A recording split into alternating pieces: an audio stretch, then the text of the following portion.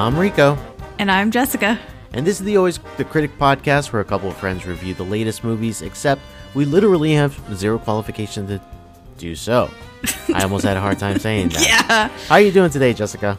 I'm doing all right. I'm fairly tired and sleepy. It's Monday. I went into the office today, and I have a large amount of things I have to do this week. I feel like I'm booked up solid. I told my sister, I was like, okay, see you next week, because every evening this week there's something on my schedule. Yeah, so I feel kind it's of the same way. Yeah, you're in a couple of things. Yeah, I'm in me. a couple of things. Yeah. Yeah. I am in a couple of things. So yeah, we're a little booked up. Yeah. Just really quick, something that came across today. We were talking about it in our group chat. AMC with their announcement of tiered pricing for movies. So basically, for those who haven't seen the news or anything, AMC is starting out a new dynamic pricing. And basically what that means is that certain seats in the theater will be more expensive and other seats will be less expensive. Right now, it's in New York, LA, and Kansas City for some reason. Oh, I thought it was Chicago, but yeah, Kansas Was it City. Chicago? Oh, no. Oh, you know what? It's New York, Chicago, Kansas City. Okay. Those are the cities that are testing this model out. And there was a screenshot by somebody who checked out tickets in New York City for Magic Mike that's coming out this weekend. And just to see what it looks like, the layout. And so basically, it's like a chunk in the middle is the premium tier. You know, Sightline. It's all based on Sightline. So, like, the most head-on, straight, like, it's the perfect type of seat. Those chunk of seats are the premiums. Those are $2 more than your regular tickets. Center seats. Everything around it is pretty much standard. And then that very front row is value. The funny thing about the value seats is that you have to be an AMC Stubs member to buy those. You can't just buy them. What? Like, so you know how there's A-List, right? Yeah. We're part of A-List. Well, there's like the free membership thing of Stubs that you just earn points and Oh, I see. like that. So you have to have like, you know, like your email enrolled and stuff to be able to buy the value Only seats. Stubs members can buy the value seats. Right. I mean, so can A-List, but yes, the Stubs What? members, yeah. So like if you are someone who doesn't go to a movie theater often, is not signed up to some loyalty program or anything, you just show up and be like, okay, I want to buy tickets, and you see that there's standard pricing, there's premium pricing, and then there's value, and you're just like, oh, I could save some money with value. You can't, because you're not enrolled in the loyalty program with AMC. So yeah, so that's the thing that's happening there. I don't know. I don't think this is a good idea. I think it's a terrible idea. Yeah, I mean, I've heard this concept before of people like wanting to price it out the way you would price out a sporting venue or a music venue. You know, depending on where you sit, the better the higher the pricing. And I just never thought that it would work for movie theaters. It doesn't feel like it would ever work. And I mean, maybe they have research, maybe this phase that they're opening in New York, Chicago, and Kansas City, maybe it'll prove otherwise, but I really think this will be a failure of a concept. I hope it is, to be quite honest with you. Even though we're not affected. Like we're not, because we A-list are people. A-list members, yeah. Yeah, it's all the same. It's weird. But man. That's a weird concept, though. Yeah. So, little movie news. Alienate more people because it's so expensive to go to the movie theater as it is. Terrible. It just feels like everywhere you go for entertainment, they're always like pricing people out. It just feels that way, no matter where you go. Like we went through this trying to buy tickets to concerts, when you're trying to go to a sporting event, like any type of Disney. entertainment, Disney. Like there's like all this tiered stuff, and it's like pushing and like pricing people out. It's pretty crazy to me. Yeah. Yeah, just makes it harder for people who maybe don't have as much disposable income to enjoy. Absolutely. Yeah. What about the casual, I don't know, like my parents who go to the movies like once a quarter? Yeah, exactly. I mean, for them, highway robbery. Yeah. Right. If they want a good seat. And it's already expensive. Exactly. It's already expensive. So if they want a good seat in the theater, they would have to pay more. Right. You know? Right. You're really giving more of an incentive for people to just wait for the movie to come on VOD. Oh my God, yeah, because there's already so little sense of urgency to go see a movie when it's in theaters. Yeah. We are at the least urgent, pressing time to go watch a movie, I feel like, in movie-going history.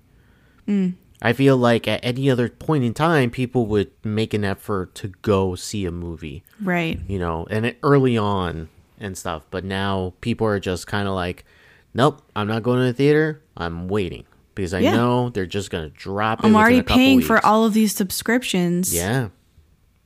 I should just wait. I should just wait. Exactly. Yeah. I got a 4K TV. I got all this, invested all this in a sound system. Why am I going to go pay $25 to go see this movie in the theater? Yeah, exactly.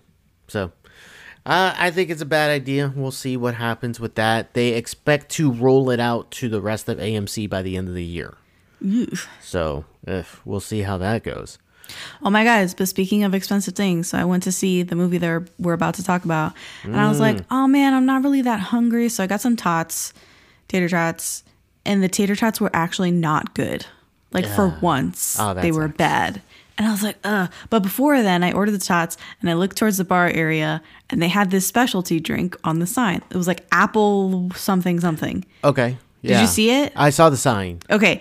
So I was like, fuck, they got me because I love apple anything. So I walk over and I'm like, I want this drink. They make it for me and they give me the bill. Guess how much my drink was? I had sticker shock.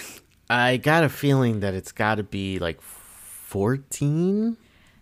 Try $18. $18. Oof.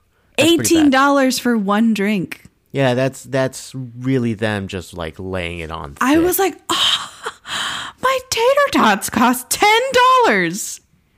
So and my drink cost $18. Cost you $28 plus tax. Yeah. Woof. Woof. I was like stunned as I walked into the theater. Yeah, I would be stunned too. At least my drink was delicious, but my tots were not. That sucks. Yeah. That really sucks. Well, hopefully it didn't put a damper on the movie that you watched, which is the movie we're going to talk about.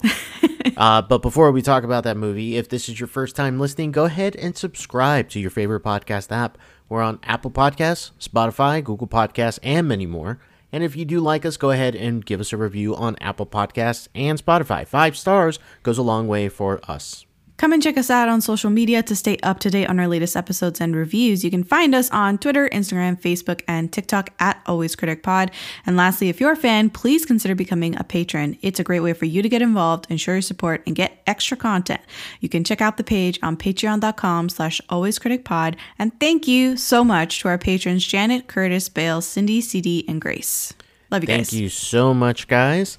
Today we're going to talk about Knock at the Cabin. This is the latest film by M. Night Shyamalan. Jessica, let us know, what is this movie about? IMDb synopsis reads, while vacationing, a girl and her parents are taken hostage by armed strangers who demand that the family make a choice to avert the apocalypse. So, the aforementioned M. Night Shyamalan, who directed the film, also was a co-writer. He wrote it along with Steve Desmond and Michael Sherman. This is based on a book, which is called Knock at the End of the World, or Cabin at the End of the World. I'm trying to remember the correct title. Something. I will look it up in a second. Yeah.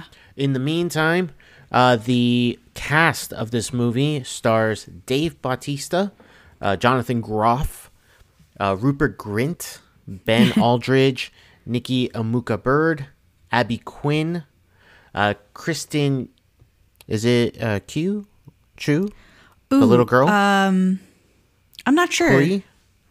She plays Wen. CUI is how it's I'm spelled, not sure how it is. And then McKenna Kerrigan as well. So, how did this movie perform with box office and with critics? Wow. So box office was $14 million opening. And right now it's sitting at a grand total of $21 million worldwide. Critics, they said it... So it's got a 68% Rotten Tomatoes score and a 64% audience score. So the critics and the audience are right alongside each other. They agree with each other. The critics' consensus reads, although it's often less scary and parts of the story don't bear scrutiny, Knock at the Cabin is a thought-provoking chiller and upper-tier Shyamalan. So the book it's based on is called The Cabin at the End of the World. Okay, you got it. Yeah, I think that was one of the things you said. Yeah, I did say one of those two things, so I was right. All right, so the movie itself, Jessica, you want to give us your thoughts first, what you thought about it just in general? I thought it was perfectly adequate, fine, good outing from Shyamalan, did not outright hate it. I think I liked it less than Old, which was the last Shyamalan movie that we reviewed for the podcast and that we saw in theaters. I thought Dave Bautista was amazing. And good, solid tension throughout. I was waiting for the Shyamalan twist at the end, and there is no Shyamalan twist at the end. So we can talk about that. In a sense, there is a twist, but not in the usual, like, Shyamalan sense, I guess you could say. I see what you're saying. Kind of straightforward, almost. Yes. Not something you would expect from Shyamalan, but look at that. That is the twist. Look at that. So I really enjoyed the movie. I think that... Okay. I will echo the sentiments that Dave Bautista is amazing in the role. Mm-hmm. That is something that has been so surprising to me about Bautista's road in Hollywood, because he is from the lineage of wrestler turned actor. And so there's a common type of thing where they don't really play a character, they play themselves in a version of a movie. The Rock, John Cena. But Dave Bautista has really taken like his craft seriously, and made some very interesting choices in his career. Sure, he's been in like the MCU as Drax, and that's a broad character, but there's a lot of subtle and nuance that he brings to other characters that he's played, even in small, tiny roles like in Blade Runner 2049. It's a very small role, but just even that little part, you can kind of see like the kernel of what kind of character actor he can be. But even the caliber of movies that he's trying to get into, yes, is very important. He wants to work with interesting directors. Mm-hmm. He wants to be taken seriously. He actually heard an interview that he had where he was talking about wanting to be taken seriously as an actor, and really honing in on his craft, and he wants to do a great job while he's working at it. So I really commend him on his performance. I thought it was really captivating, and just there's a tenderness there in his performance, but at the same time there's an anxiousness as well with his character. I thought it was very good. I think for the most part everybody's performance is pretty good in this movie. I think that the movie itself, what it's trying to say, I think what it does very well is that it does give you, as an audience member, okay, here's the conundrum. And how would you react in this conundrum? Would you deny? Would you think it's all fake? Would you give yourself in to the circumstances of what's happening? If you have seen the trailer, there's the concept that basically these people who are on vacation, Jonathan Groff's character, Ben Aldridge, and Kristen, are are in a cabin, and it's going to be the end of the world unless they decide to make a sacrifice. Mm-hmm. One of their own, to stop the end of the world. And so those other characters like Bautista, Rupert Grint, Abby Quinn, and Nikki Amuka Bird are kind of together in this entire thing that's happening. And I really enjoyed myself because there's moments where like the tension's really high. There's moments where you have self-doubt about the premise, that you're thinking like, what if this isn't real? You know, what is going on? Mm-hmm. And I think it's a good balancing act of tension with a little bit of moments of relief. We get some like flashback moments between the couple of Jonathan and Ben's characters. Mm-hmm. And overall, this is a very good flick. It's high up there for me on the Shyamalan, scale. So overall, very, very enjoyable movie, and very good for like the time period that we're in, Dumpuary. Like, this is a good Dumpuary movie. Fantastic Dumpuary movie. Yeah, exactly. It's a fantastic Dumpuary movie. And if you would have released this like at the end of summer, like the tail end of the summertime, like I think that would have been a great time to release it too. So overall, like I don't really have that many complaints about the movie. Maybe there's something that'll pop up in spoilers, but as of now, here sitting in just general, I just found myself, I gave into the movie. I was all the way in, and I really enjoyed myself with that movie. So nice. Now, do we have any thoughts on, like just general thoughts before we get into spoilers? Because this is a kind of movie that I think you kind of have to just talk about spoilers kind of right away. No, let's just go into spoilers. Okay. Yeah. Let's go ahead and do that. So we're going to go ahead and talk about spoilers for Knock. Oh, wait. Scores. Oh, yeah. So what did you give it? What is your grade for the movie? I give it B-. B-? Yeah. Got it. I went with a B+. Okay. Teetering almost at an A-. Like, very close. Very close. Wow. So you really like this movie. I really like this movie. Okay. Very much. So we're going to go ahead and we're going to talk about the spoilers for Knock at the Cabin right after this.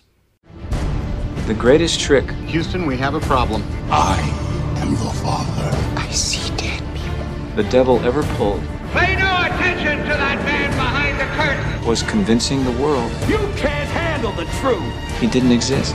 Oh, what's in the box?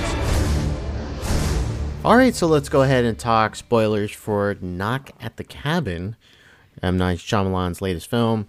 Where do you want to start with this? Okay, so I had thought that they were going to do a little more backstory before we just jumped in, because the movie opens, we're already at the cabin. Wen is outside, the little girl is outside catching grasshoppers. And I was like, oh shit, I thought we were going to like get the whole, they're driving to the cabin and like, whatever. They were already there.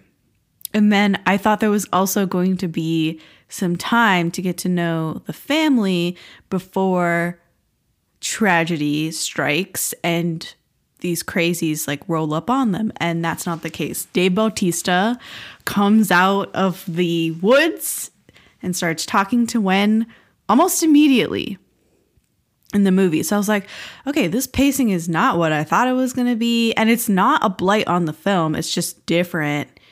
It's not bad at all. But anyway, Dave Bautista starts talking to her, and like the way that he is so calculated and calm in everything that he says, and he's very articulate. I was like, this is unnerving. Yeah. So I really, looking back at it, you can really see how you could be very kind of resistant to his character when he first approaches Wen. Because having such a grown man, a big man, kind of interact with her, kind of knowing those little things of like, I don't talk to strangers. Well, of course you're not. You're a smart girl. And it's like, and then introducing himself. Yeah. And then trying to like engage with her, asking her questions. It can set off the wrong tone about a person seeing that. But what I do appreciate, so tying back to what you said, that the movie kind of just throws us in right at the cabin already. Mm-hmm. What I do like is that they sprinkled in the backstory instead of that's what they having did. it all up front. Mm-hmm. So then you get the context. Oh, he's a basketball coach for kids, for young kids, and he's like almost like a guidance counselor. So then you understand like he's dealing with manner of children all the speaking. time. Yeah. So when he speaks to Gwen, then you understand, oh, that's why he's speaking to her in that tone, in that way. So what first was kind of creepy, reaches the point of like, oh, full understanding. Okay, now context makes Right. it And I better. think that it's not a coincidence that Shyamalan hired Dave Bautista. Dave Bautista's a giant man. Giant man. Huge mountain of a person, and he is very like I said, calm, almost sweet to Gwen. And it's juxtaposing, right? Because you see this guy full of tattoos and he's bald and he's like big and burly, and he's not fitting this sort of like macho or masculine image that he's putting out physically. Yeah. You know? And there's an image in the movie that is just like very striking. It's when he holds out his hand to shake Gwen's hand. And his hand just covered in tattoos. Yeah. And like he's just shaking her little hand at the very beginning as an introduction to them. What did you think about some of the shots? Because that initial conversation I thought was very striking in the way that they shot it. And it's extreme close-ups. Extreme close-ups. On top of that, like staring right down the barrel of the camera. So it's like he's talking to us. You're right. And, every once in a while you'll see him like turn away from the camera to look away to something out there. And so you feel that nervous energy because I was watching a video, great timing on this video. So Patrick H. Willems on YouTube, he dissects movies like crazy. He always makes videos about movies. His latest movie was just basic, like film 101. Like, how do you break down a film to criticize it? Like and you could do it with any movie. And so he chose Home Alone, like the most commercial of movies, not really an art house movie, but you could do the same things. Like, how do you break down a movie? Like, what is the movie about in the simplest terms and everything? And he points out a certain scene where after Macaulay Culkin pushes his cousin and then the drink spills and then everybody starts looking at him. Yes. But the way the camera is pans around. pointing and they're looking at the camera. Yeah. And there's like this It's unsettling. it's like his perspective. Right, it's his It's perspective. the kid's perspective. Yeah. And it's unsettling, it's unnerving whenever somebody looks at the camera in a movie. It's always jarring. Like, still the most jarring one for me recently was in Multiverse of Madness when Elizabeth Olsen like has that moment where she like takes over her other version and then she just dead eyes the camera. It's just like this creepy moment. You don't remember this? I don't remember that. You're giving me a look like you don't remember this thing, but Maybe basically, it's just because I blocked that movie because no me gusta. But I don't blame you. But yeah, it's a very unnerving moment where Okay. it's just like very creepy where like she's doing something and she's in a haze and then all of a sudden she like kind of snaps out of it and then she just turns right to camera to look at the audience. And it's very creepy. But there's something unsettling about somebody looking right to camera, whether it's in an earnest moment, whether it's in a thriller like this. It does give the audience a bit of an anxiousness. Mm-hmm. So plus, we're so close to all of what they're doing. We're looking at their hands as they're grasping at grasshoppers, and it feels like we're in the jar. You know what I'm saying? Oh, yes. We're just We're trapped. being the ones Yeah. trapped in. Oof. So, But really, the family is like the grasshoppers. they're the ones trapped inside the cabin, Yeah. being caught up by these four people. Greater forces. Yeah. So the actual concept itself, let's just talk about Very that. biblical. Very biblical. They talk about plagues. They're gonna unleash a plague onto the world. Talking about sins of humanity. Yeah. So it's a way of just like looking out on what is going on in the world, and Shyamalan's vision of it, taking it from the book, and really leaning into like, are we willing to make sacrifices for humanity? And you see like the two sides of it in the couple, because you see and I'll call them by their actual like character names. So Andrew and Eric, the couple, Eric has a bit of a belief. Like you could tell like there is Yes. a sense of calling to a higher power. You notice it in the orphanage when they go to adopt Wen.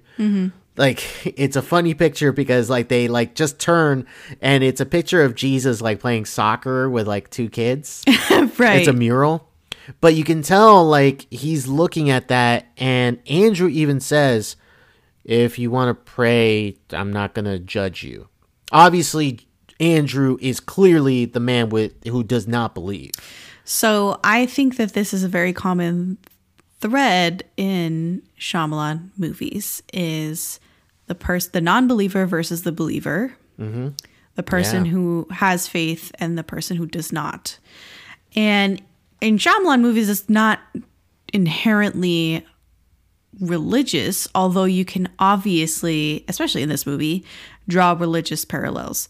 You know, in Signs, Mel Gibson's character is the one that does not have faith. Right. And he doesn't look at the, you know, aliens as a miracle, whereas it's the complete opposite for Joaquin Phoenix's character. And in this movie, Knock at the Cabin, Jonathan Groff's Eric is Joaquin Phoenix's character, so Yeah. to speak, in this movie, because he is getting, what's the word? I don't want to say bamboozled, but he's buying in to the circumstances, what they're telling them, the apocalypse is coming, and he's finding meaning in all of it. And then Andrew is the complete opposite. He's not. He's very cold toward them, cold toward the situation, very suspicious, as he should be, and a fighter. He's fighting the charge that they have placed on them. Yeah. Yeah. Yeah. And now Andrew, we already mentioned the non-believer, and he is also very temperamental. He has a temper.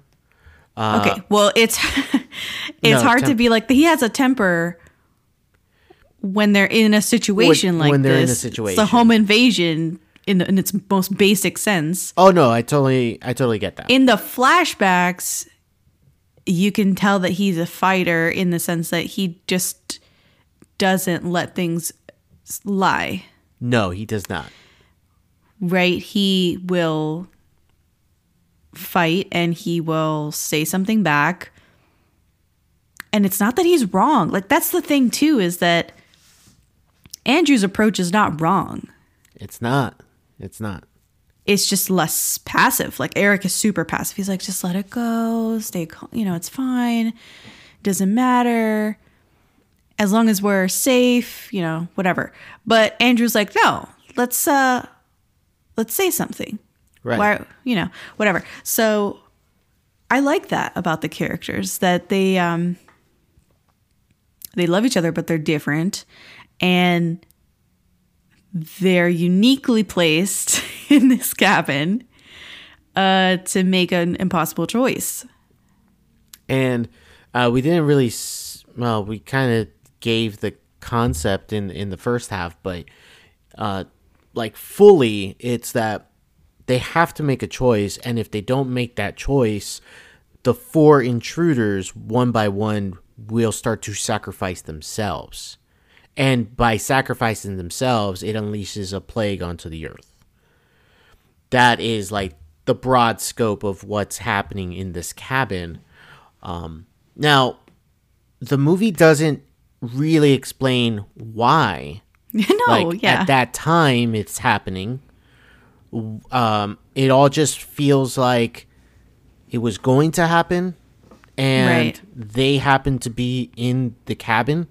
Now, although the movie does present like a little bit of evidence of like, wait a minute, Rupert Grint's character happened to be the same guy who assaulted Andrew some years ago in a bar, and all of a sudden he's here at the cabin.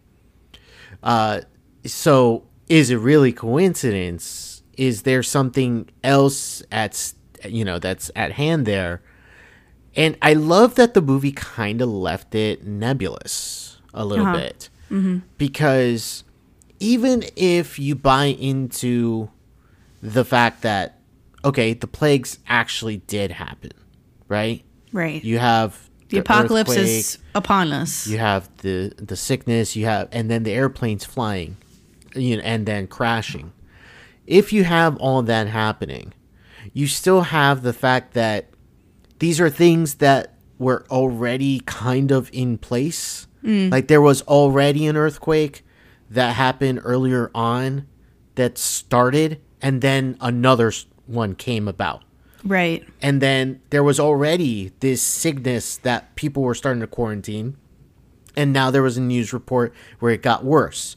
So, you kind of have doubt as you're watching the movie. You can doubt what they're talking about because Andrew his points are valid. The way he's poking holes in their apocalypse talk, he's like, well, we already knew about this. Well, I already heard about the plague, the epidemic or whatever. And he's right. He's not wrong. At his watch. He keeps looking at his watch. He's suspicious. He knows when the broadcasts are going to show.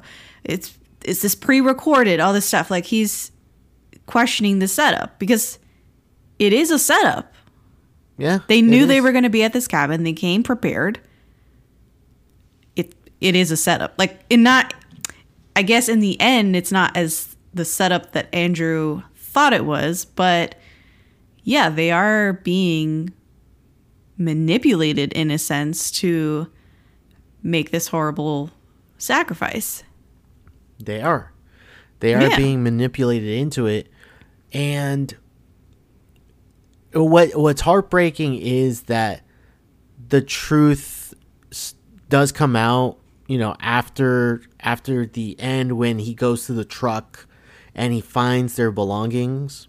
Oh, stop. So that's the Shyamalan twist that I'm like, there is a twist. It's not a traditional Shyamalan twist. Right. But it does shed light on what you have already seen. Exactly. The girl, Adrian, did have a son. Sabrina was a nurse.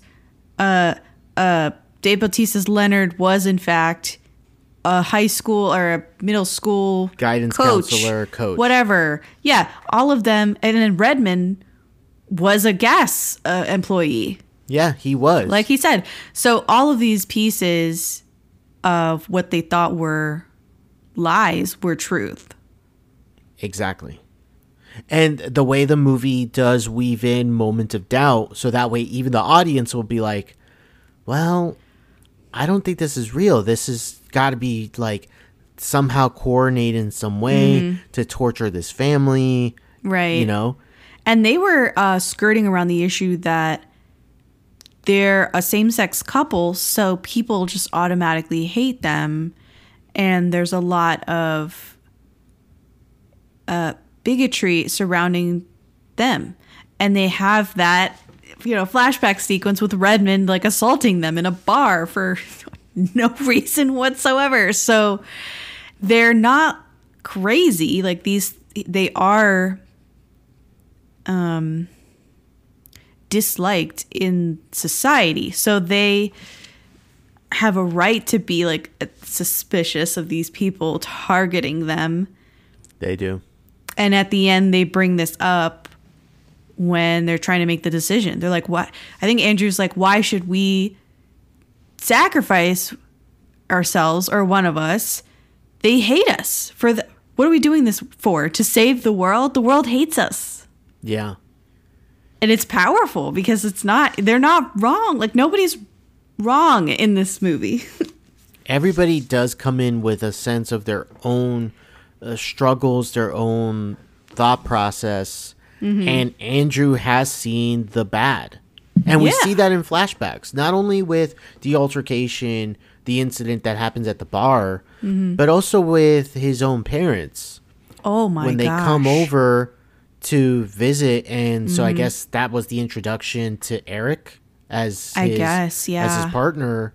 And he even comments when they leave abruptly, it's like a 4.5 hour drive for a 45 minute stay. Right. Yeah, like he's obviously seeing hurt. He's hurt. He's hurt, and he sees the negative, or the way he is viewed by other people. He sees the negativity. And so that colors his thought process of, if this is all real, if we're supposed to make a sacrifice, why should we be making a sacrifice for all these people that hate us, that don't like us, you know? Obviously, Eric does lean more towards a more positive view. And it really comes out in the end when he makes the decision that he should be the one to sacrifice, because he can see the good in people. He could see it not only in his partner, but he can also see it in Wen. Like, he's already envisioning her future. So they're both, you know, it's exactly what you were saying. Like, they are kind of opposites in this couple, but, you know, opposites attract, whatever reasonings you want. It is something to behold that two people who are so at times diametrically opposed in their thinking are in love and together, you know? Also, to cast more doubt on the situation, Eric is he's concussed, severely concussed. And so a lot of they're trying to talk him into this huge sacrifice, and he's like ever so slightly leaning into it and buying it. And you're like, but he's brain damaged right now. Yeah. You know, he can't make any decisions. No, he can't. He's seeing shit. Yeah. He saw something. Did you see the figure? Because I did not. I just saw light in the mirror. I saw somebody posted the screen cap of it. Oh, send it to me. I'll send it to you. Send it to me.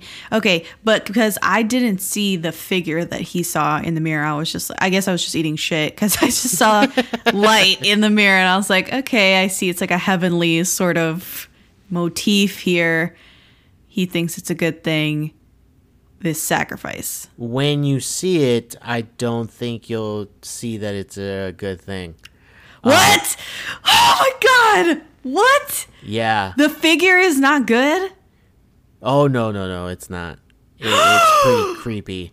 What? But I'm sending it to her now, so if you're listening, we'll see what her reaction is when she receives it. I am so scared. But it's going to tie into another thought that I have about this movie. A figure. Oh, I see. You see it? Oh, no. It's like a Grim Reaper? Exactly. Oh, no. Angel of Death, maybe? Angel of Death. Now, that ties into the biblical part. Because in that impassioned speech, just before he gives it to him at the end, he said, we have seen what they are. They are nurturing. Like, each one is a thing. Each one represents something. A facet of humanity. And he calls them the four horsemen of the apocalypse. Right. Really leaning into the biblical analogies here. Yeah. So, and you can even say, like, I saw a pale horseman riding, and he was riding on death. Like, there's a lot of ways you could go about it. Like, when they put the white cloaks over their head, you can see it as that. So there's a lot of things you could draw out of the movie that really lean into the biblical, and that's what's interesting about it, is that a lot of people who may not be of faith will just take it as, oh, it's a coincidence, or I saw that, or you're having a delusion. So it is kind of like, science versus faith in a way, in Like a science. story, like science.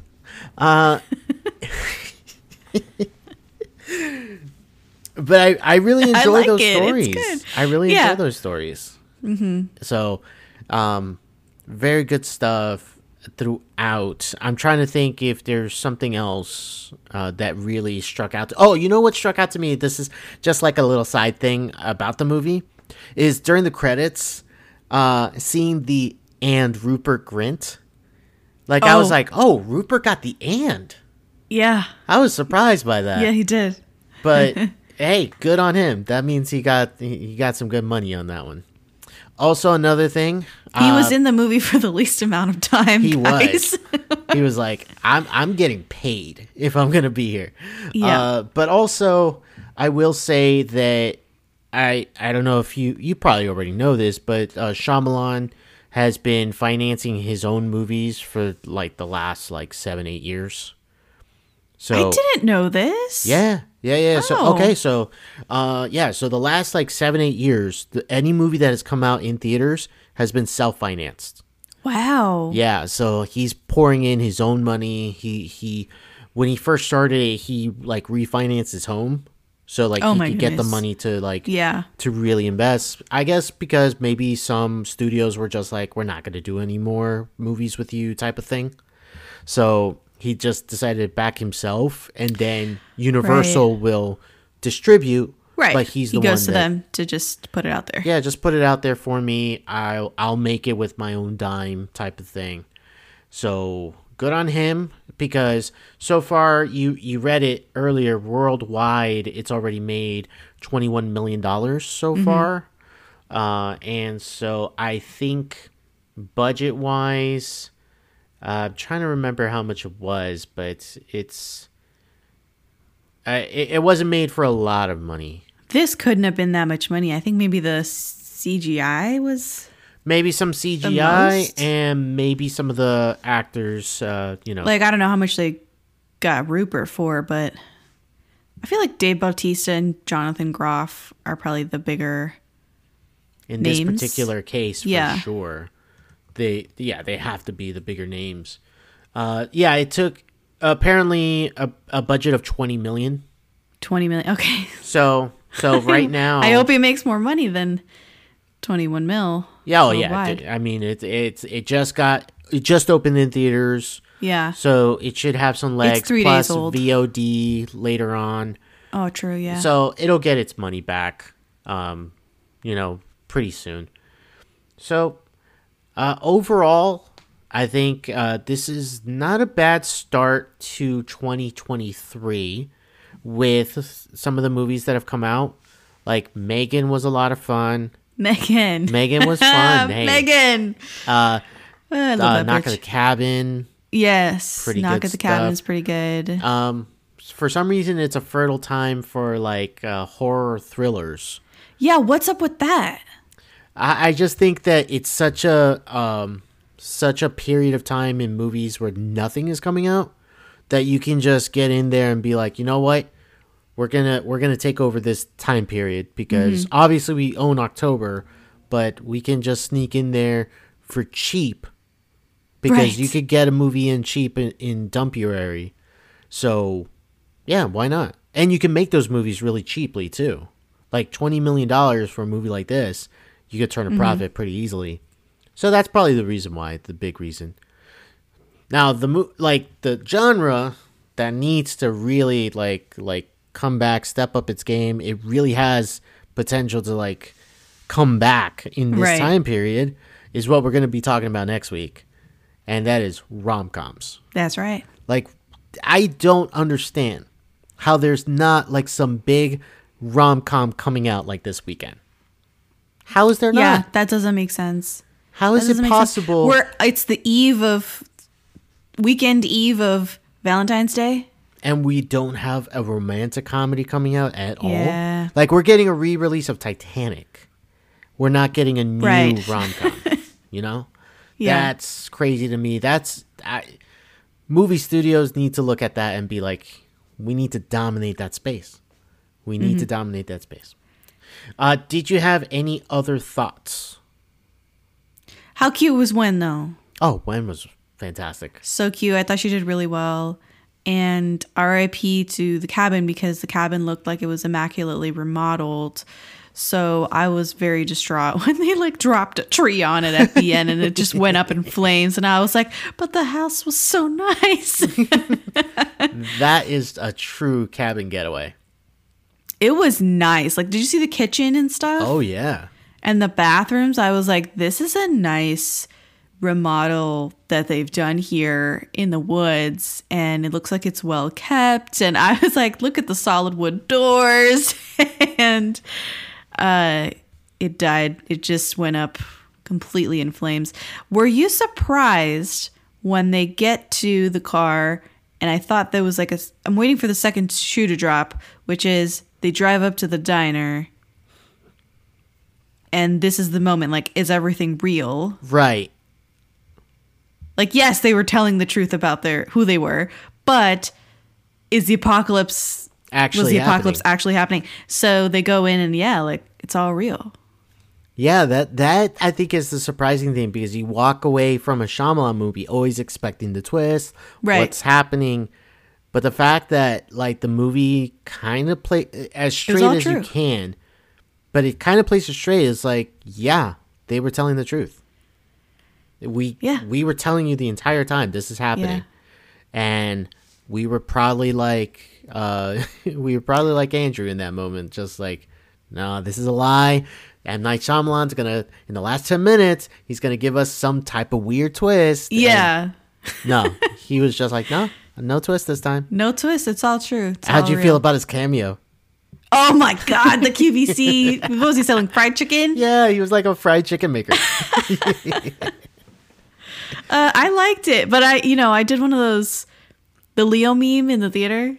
Yeah, just like, Yes. Shyamalan. I did that. I said, there he is. He's there. I see him. I always do that. Yeah. Let me see what else. I had this thought and it's gone now. Freak. Dang it. Don't you hate when that happens? I do hate when that happens. Oh, the ending.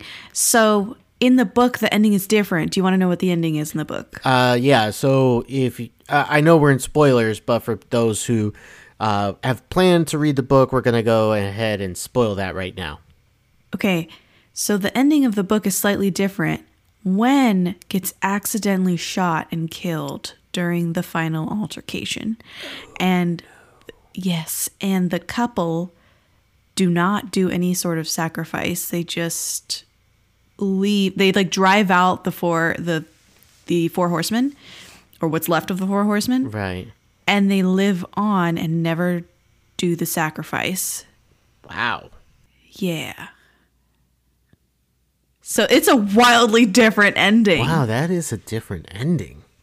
Yeah. So in a sense, they kept the general ending, which is, or I guess the general thing, which is, it was all true. Yes, there was an apocalypse. Yes, they needed to make a sacrifice willingly given, not taken. And they kept that. But then they changed Wen lives. She doesn't get shot by mistake. And the couple actually does follow through, and they make a sacrifice and stop the apocalypse. Right. Oof. Yeah, wow. That's a big change. That's a big change. And you know what? I'm actually fine with the change. Me too. I think they did a good thing here. For once. Some of the reviews that I saw on Letterboxd, just some Oh God. quick ones were like, The Rock wishes he had Bautista's range. Ooh. Yes. Also, another dig at The Rock. Not all of this works for me, but Dave Bautista continues to do such amazing work, while The Rock probably still talking about how Black Adam was actually a success.